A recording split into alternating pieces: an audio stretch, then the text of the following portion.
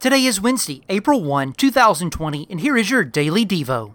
Being fully human, Jesus knew well what it was like to be a part of an earthly family. He was fully obedient in honoring his father and mother, and thus able to fulfill this law for us in our place.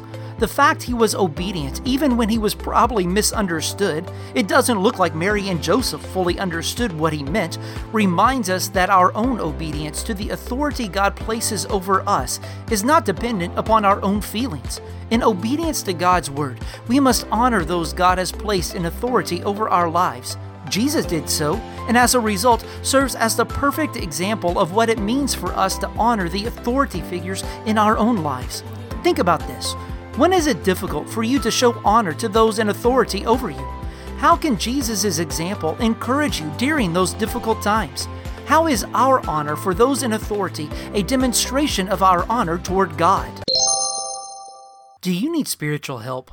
Call or text our prayer hotline at 305-707-PRAY. That's 305-707-7729.